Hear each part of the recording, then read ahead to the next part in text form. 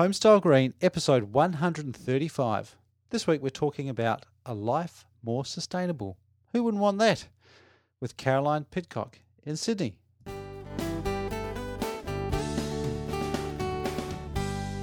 Welcome back to another episode of Homestyle Green. This is the podcast dedicated to inspiring people to make a better place to live. And Caroline Pidcock and her team at Pidcock Architecture in Sydney are definitely dedicated to that course. I love their tagline on their website, a life more sustainable. Before we get into the interview with Caroline, just a quick shout out to Proclimer, who make this show possible each week, and I'm very grateful for their support. And not only do they support this show, but Proclimer are really raising the bar here in New Zealand and Australia, across the world really, on better performing homes. And I think we're going to look back and wonder why we built homes that are so drafty and leaky for so long. And Proclimer is one company that is helping to change that. Don't forget that airtightness is not about being in a sealed box. It's about being able to close that box when you want it to be closed, but also to be able to ventilate it and keep the moisture under control in other times. So check them out, proclimer.co.nz or proclimer.com.au or just proclimer.com, depending on where you are. Now, let's get on with this week's interview. I started out by asking Caroline why she does what she does. That's a good question. Why do I do? First of all, architecture is something I almost accidentally fell into. I was trying to work out what I should do with my life at the end of high school, which I think is an incredibly stupid thing to ask a 17 or 18-year-old person to work out. But I realised, I was heading towards an engineering degree, and then I realised that I really was also very interested in psychology, and I had a long interest in art that I'd never fulfilled because my engineer father had always said, do it in your own time, not at school. Right. And then suddenly I thought, maybe architecture might combine all of those interests into one. So at one moment in time, I put it at the top of my priority list, and I was sort of thinking later, not much longer later, that I would go and study engineering, which I knew I would be good at because I was good at maths and science. But because I had on this moment written it down, I was invited to an open day at the University of Sydney Architecture School, and I went along and I just thought, oh my God, this looks like the most fun in the whole world. Yeah. And so I decided to do it, and it's just been an incredibly interesting and wonderful journey. Obviously ups and downs along the way, but I've found that to be the most rewarding and interesting career that I could have chosen. And then as to sustainability, when I started my own practice in 1992, I did a small business course, and in the business course you had to write a business plan. In the business plan was this question: what's your unique selling point? Why is anyone going to go to you rather than the architect down the road? And I thought, I don't know. And that's kind of really fundamental and important, and I need to know. Yeah. And I thought about it, and I read articles, and I was, kind of looking for everything. And I can still remember walking into Ariel Bookshop in Paddington, Sydney, and seeing this book, Green Architecture by Robert and Brenda Vale. And I just picked it up and I went, oh my God, this is it. This is the future that I need to follow. This is something that I know I'll find inspiring and interesting, and it will be important, and it will be a great source of creativity. And so I bought that book, took it home, and virtually read it overnight, and that was the start of my journey. Wow. So we can take our hats off to Robert and Brenda Vale, who now reside closer to me than you. Yeah. And they are a very inspiring couple. I must get them on the show. That's really interesting that you came to sustainability sort of after the fact, later on. It wasn't something that you had innate from an early age? Well, look, I suppose I had studied aspects of that while I was at uni, and I had worked for people who had not necessarily sustainability as their main goal, but a lot of the passive design principles were very much part of what they do. Yeah. I suppose I had a lovely childhood growing up among a really beautiful natural environment. And, I think I greatly appreciated the importance of connection to nature. And, so I suppose it wasn't just suddenly, bingo, I'm going to do this. I think what I suddenly realised when I read that book was how to really integrate that into my architectural practice and how important that would be. Yeah. And how good of a marketing strategy is it? You said you did it for a marketing or a business plan, and as a differentiator, it's quite a big risk. Back in 92, were lots of people thinking green? Was it a big attraction for clients? Look, I think at that time I would take on, not all my clients were, I think they were all attracted by having well-oriented houses that, that were naturally warm in winter from the sun and kept that out in the summer. I think that's an easy sell. Yep. I think because that's really about comfort, isn't it? That's about natural comfort, and who doesn't want a naturally comfortable home? I think that when you started getting, for me, it's been a journey about, well, what is sustainability? And that was sort of a basic element. And then, of course, making the building envelope much more efficient was, important. I think lighting came a bit later. Efficient lighting was sort of something I learned about later. A whole lot of things. And right now, I suppose the sustainability definition that I am most inspired by is the Living Building Challenge one, which is really talks about how every act of development can be positive and regenerative, not less bad, but actually really good.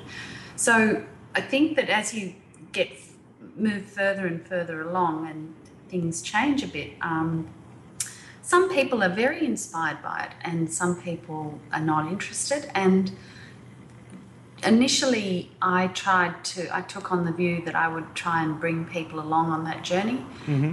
And now I'm very lucky that most of the clients who seek me out are very interested in doing something much more interesting. So, and I'm probably not that interested in working with people who are not keen to engage in that discussion. Right. So over time, you've kind of created a name for yourself. I mean, your brand is clearly about sustainability. You've got it right on the header of your website, A Life More Sustainable, which is a great tagline. You've put yourself out there. You're in Sanctuary magazine, and you've just been doing this stuff for quite a while. So I can see that people would be, if they're looking for a sustainability oriented architect, then you would be a natural choice, particularly in the Sydney area. Yeah, I think right from the beginning when I worked out, I thought, well, how do I work out what this is? How do I do it? Because to me, it was just such a natural thing. It wasn't about, oh my God, will people like this? It was just like, this is what I've got to do. How do I do it? And I thought, how do I find out more about it when I'm running my own practice? I can't just go off and study for ages. Yeah. But I literally a couple of days later saw this advertisement for a lecturer at the University of Newcastle, just north of Sydney. And part of it was, said be involved in curriculum development. So I applied and went up there and I taught environmental control and sort of taught design to first, second and third year students, and ended up running second year and really looked at how to bring sustainability into the design briefs. I sort of really explored that and connected with a lot of sustainability academics across Australia. And, I suppose the pay of working at a university gave me a bit of a buffer so that I, could be paid while I learnt all of that. I've never worked so hard in my entire life because I ran my practice at the same time. Wow, yeah. It's doing that. But, so it's not been, I've never sort of thought about whether or not it was a good business, whether or not I should do it for my business. I just knew it was the right business decision for me and then just sort of set about making it work. Nice. And perfect way to learn. Force yourself to teach teach it. Teaching is the most educative experience I've ever had. Yeah. I tell you what. Yeah. It was fantastic. So, you mentioned Living Building Challenge, and I really like that definition of, or that concept that Living Building Challenge really embraces of actually doing good versus just doing less bad. Yeah. Is that practical for residential design today? I think it is, and I think it definitely is. I think that the economics of some of those things are a bit tricky at the moment, but I think what you find is that once more people get into it and more products become more available and more readily available, those prices come down, and also people work out that if you can get a house that you will never pay for energy that you'll never pay for water in, that will be beautifully comfortable and really well connected to nature, and I think there are banks that are working out, well, maybe you can sort of negotiate loans so that because you won't be paying utilities, that you can pay off a slightly larger loan. It's a busy time in Sydney. Sorry, I think that's a boat. Yeah. Yeah, It's all happening. It's all happening out on the harbour. It's all happening on the harbour, which is a little bit distance away, but those big boats make themselves heard. Yeah.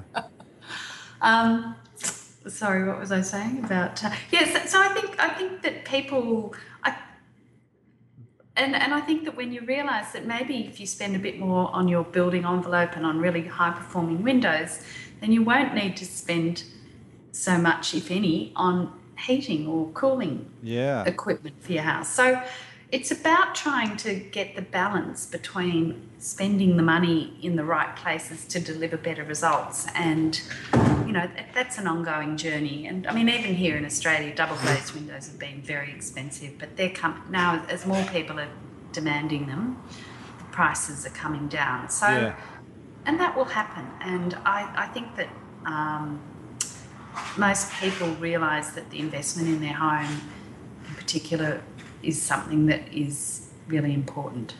You mentioned banks, and that's exciting that there are some coming on board. Have you gotten examples of particular banks or clients that have successfully negotiated better options because of a green design?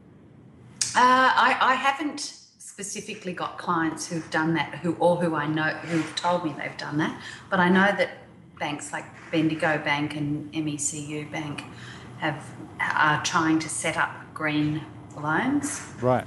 But I must say it's not an area that I've got too close to, but I probably should, but I haven't as yet. But I guess the message for people listening is to go and ask. Yeah. Even if it's just the early thin end of that wedge, then if people are starting to think about that within the bank, then if they get more and more customers asking for it, it's gonna reach a tipping point at some stage. So go and let them know that you want it. I think it's probably stalled, or it's not as important right now because banks generally have, lending in Australia at the moment is very inexpensive. Yeah. Relative to previously. I think if we go into an area of higher interest rates, then it will become much more important. You mentioned that there were some products that are quite tricky, or parts of the Living Building Challenge. What are some examples that are maybe not cost effective right now, where it's really hard to achieve the quite stringent targets of the Living Building Challenge? I think the two hardest ones, and say particularly in a city for a single residential house, is water, getting 100% water. Because, say for example, my own house, which I've just renovated, sits on a block of land that's about 120 square metres. Right.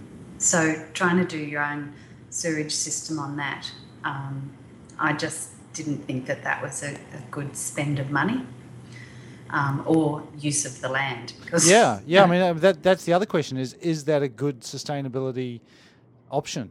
Well, I wanted a garden, because living in the city, we are literally at the at the tip of the CBD of the City of Sydney, and I wanted a garden. I didn't want it taken up with water equipment, and I just think that that sort of treatment works at a scale that's bigger than one house. So so there's some compromise there. Yeah, so I wouldn't achieve the water pedal for the Living Building Challenge on my house. And also even capturing water and drinking it, because we live, as I said, in the city, and they're very close to the Sydney Harbour Bridge, and I just don't think that even filtering it is a good idea, because I think there's too much car pollution in the air, and so I wouldn't be particularly happy about drinking water collected on our roofs. Very happy to use it in our washing machine and toilets and garden, but so that's one that sort of I chose not to pursue. The other one was materials, and trying to get red list free materials can be very complex, and we've got really stringent heritage conditions on our house, so we had to use LED flashing, which is not allowed. Right, interesting. Yeah.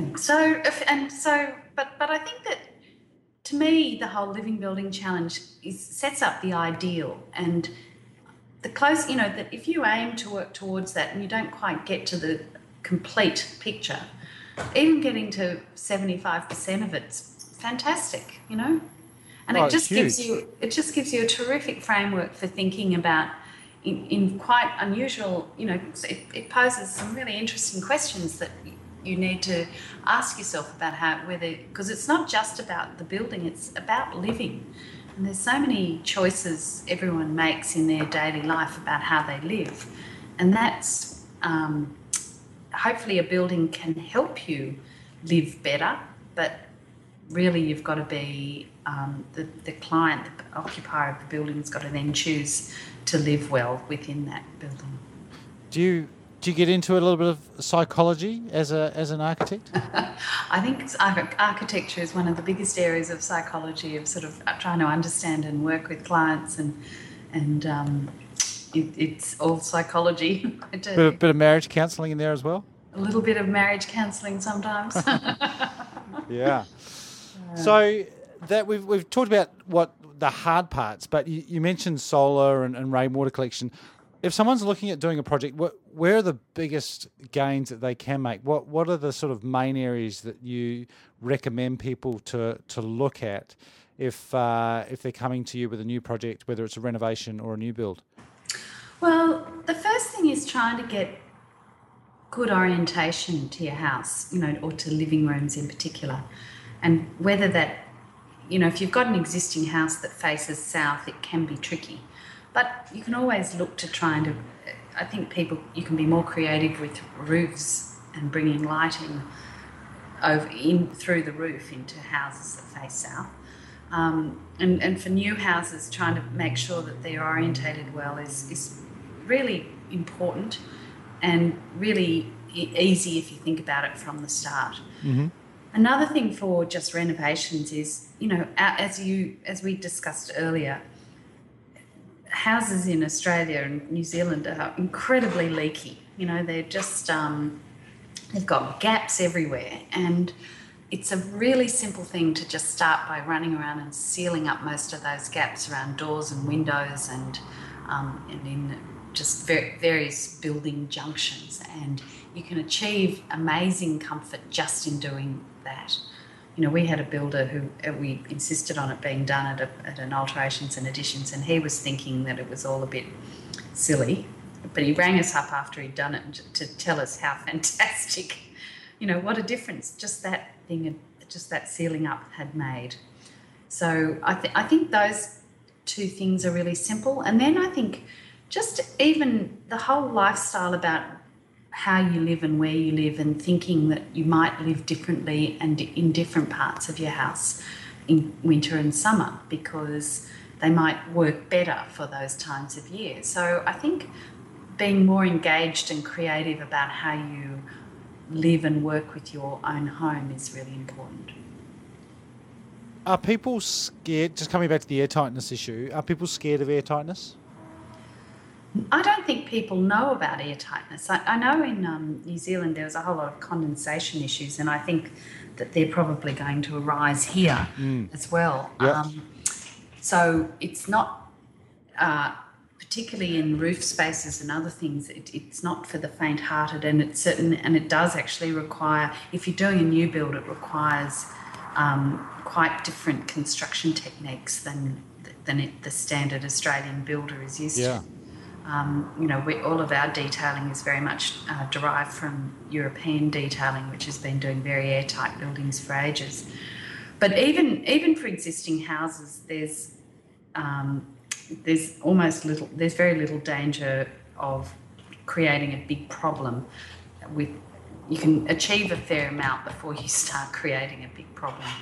People have got front doors with an inch, with a 20 millimetre gap under it. Sealing that up's not going to cause condensation in the house. Yeah, or cause people to suffocate or feel like they're in a hermetically sealed box, which I think is often the concern when you say air tightness. People think it's literally air tightness, but like you say, it's kind of a curve, so you get much, much better before it starts to become a problem. And in most older houses, you're going to be on the upwards curve for a long time, and you're going to have to do some pretty amazing stuff before it becomes a problem. Yeah, exactly. And then the last point you made was about thinking how you live in a home. And I guess that's a good point as well, because it's easier nowadays to kind of force a climate or force a building to be at a certain temperature just by putting more appliances in there or putting air conditioning on. But are you saying that it may be that you have a space that's more useful in summer and then you don't use that space in wintertime? Well, in our house, our lower ground floor is deliciously cool in summer because it's kind of below the street and it's got a lot of thermal mass and a breeze. And so it's just fantastic to go to in summer. But in winter, the next floor up, it gets more sun and is a little bit warmer. So without any sort of heating or cooling devices, just by occupying one lot of room, one living area over another, or preferencing it at certain times, you can achieve great comfort without changing anything. Yeah. Or turning any equipment on to achieve it. And it also gives you, an opportunity of experiencing the house more of the house in different ways. I'll talk a little bit about your practice just before we finish up, Caroline. So how big is your team there? At the moment, there's me, there's 2 associate directors, there's 2 graduates and, architecture graduates, and there's a bookkeeper, office manager. Yep. Where sadly one of the associate directors is heading back to Ireland to live in October, and so we're on the hunt for a new person to replace her. Right. Hopefully it'll be. I wouldn't mind maybe employing another person this year. We just need to get a little bit more work, but I think there's a number of things on the horizon that might turn out, which is really exciting. And the other thing that we're doing, sort of separate to my architectural practice, but very related and connected, my uncle, who is a builder, and I are developing a prefabricated flat pack housing system. Ah, now we're talking. Called And You. And so that has been, and we're in the early stages of commercialisation with that. So we should be into production next year. But that's a really interesting avenue and very, very exciting. When are you starting to market and sell that, or is it available now? Well, we've got a website which is andu.com.au. We've got some designs. We're going to be building 3 prototypes towards the end of this year, and we'll be then into a full marketing and sales campaign next year, I think. So, what is the main market that you're after there? Who's And You for? It's for a whole range of people. So our 3 prototypes. One's a 2-bedroom house, one that will hopefully be able to produce as much energy as it uses and a substantial amount of its water. One is a classroom, because it's actually a building system rather than a series of houses. It's a system that can be made up into different things. And then the third prototype is a granny flat for an existing house in their side yard. So, they're 3 projects. We've also got 2 clients on the books of Pidcock who've got beach houses that we've designed using the system, because it's going to be, it's using a system called pultrusion, which is, it's basically like a fiberglass kind of material, which all the boats and planes and bridges and other things are being built out of. So, but it's just it's fantastic in seawater environments and other ones. So 2 beach houses. We've got a house in Bellevue Hill where we're looking at taking off the top and taking off the roof and building a new story up there, because it's lightweight and can sit easily on an existing building.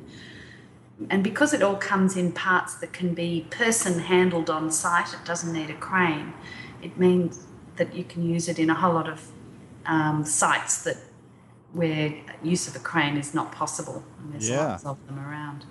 That sounds awesome. And what about affordability?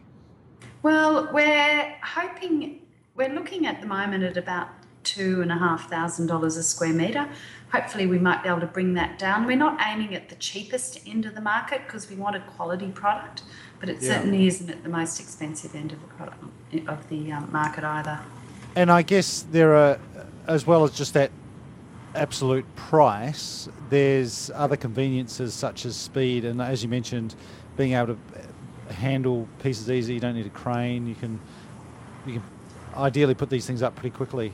Yeah, and I think that, say, in areas where getting labour is really hard, which in Australia there's lots of places where getting labour is really difficult, that sort of thing will make it very competitive, because that sort of thing can add hugely to a normal build price.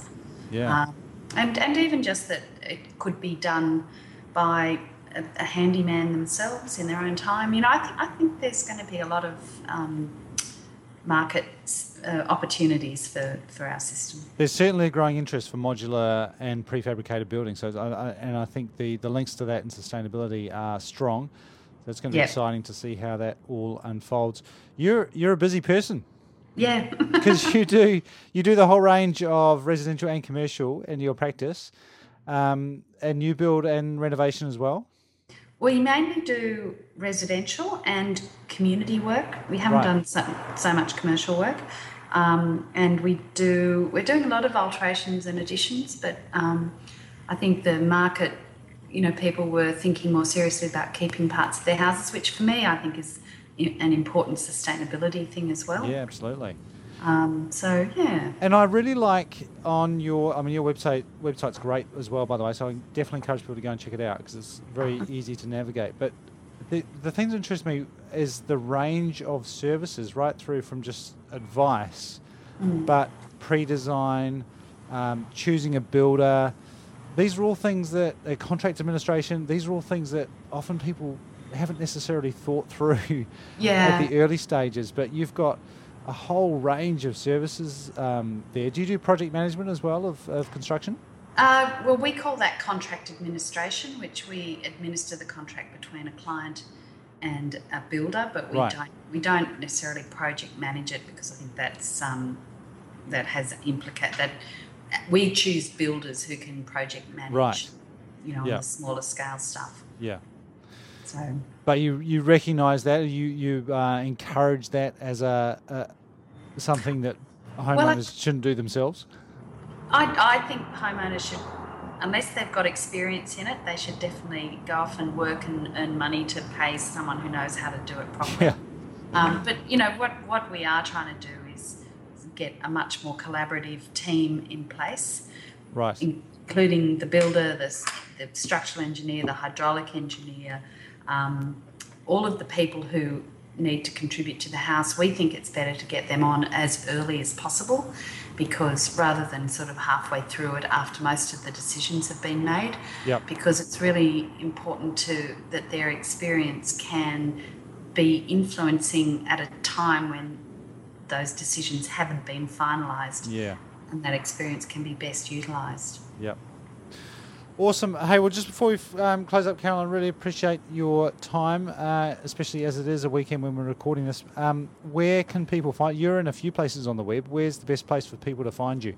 Best two websites is www.pidcock.com.au, and the other one is www.andu.com.au. Great. And you've got, as well as your site about your practice, you've got a blog on your website and links to some articles in Sanctuary and various other.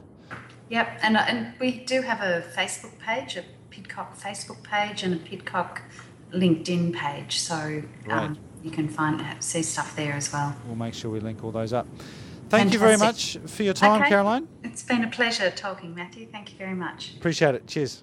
I hope you enjoyed that interview with Caroline Pidcock there from Pidcock Architecture in Sydney. If you are thinking about doing anything in Sydney around sustainability, sustainable design of your house, then definitely check out their website. Check it out anyway, regardless of where you are, because it's a great website, great resource, and Caroline and her team have got a nice blog on there, and I love the range of services that they offer as well. So check them out. I'll put the links up on homestylegreen.com. Don't forget to get in touch with ProClimate if you are looking at doing a high-performance home. They're the people you need to talk to for getting a good wrap around your thermal envelope. And if you'd like some design advice and it doesn't really matter where you are because we're all virtual these days, but certainly if you're in Auckland, around New Zealand, then give us a yell. I'd love to have a look at your plans and have got that plan review service available now on the website, so you can dial that in, homestylegreen.com. Check it out. It's all there, and you can email me directly, matthew@homestylegreen.com. Thanks so much for tuning in. Now go make a better place to live.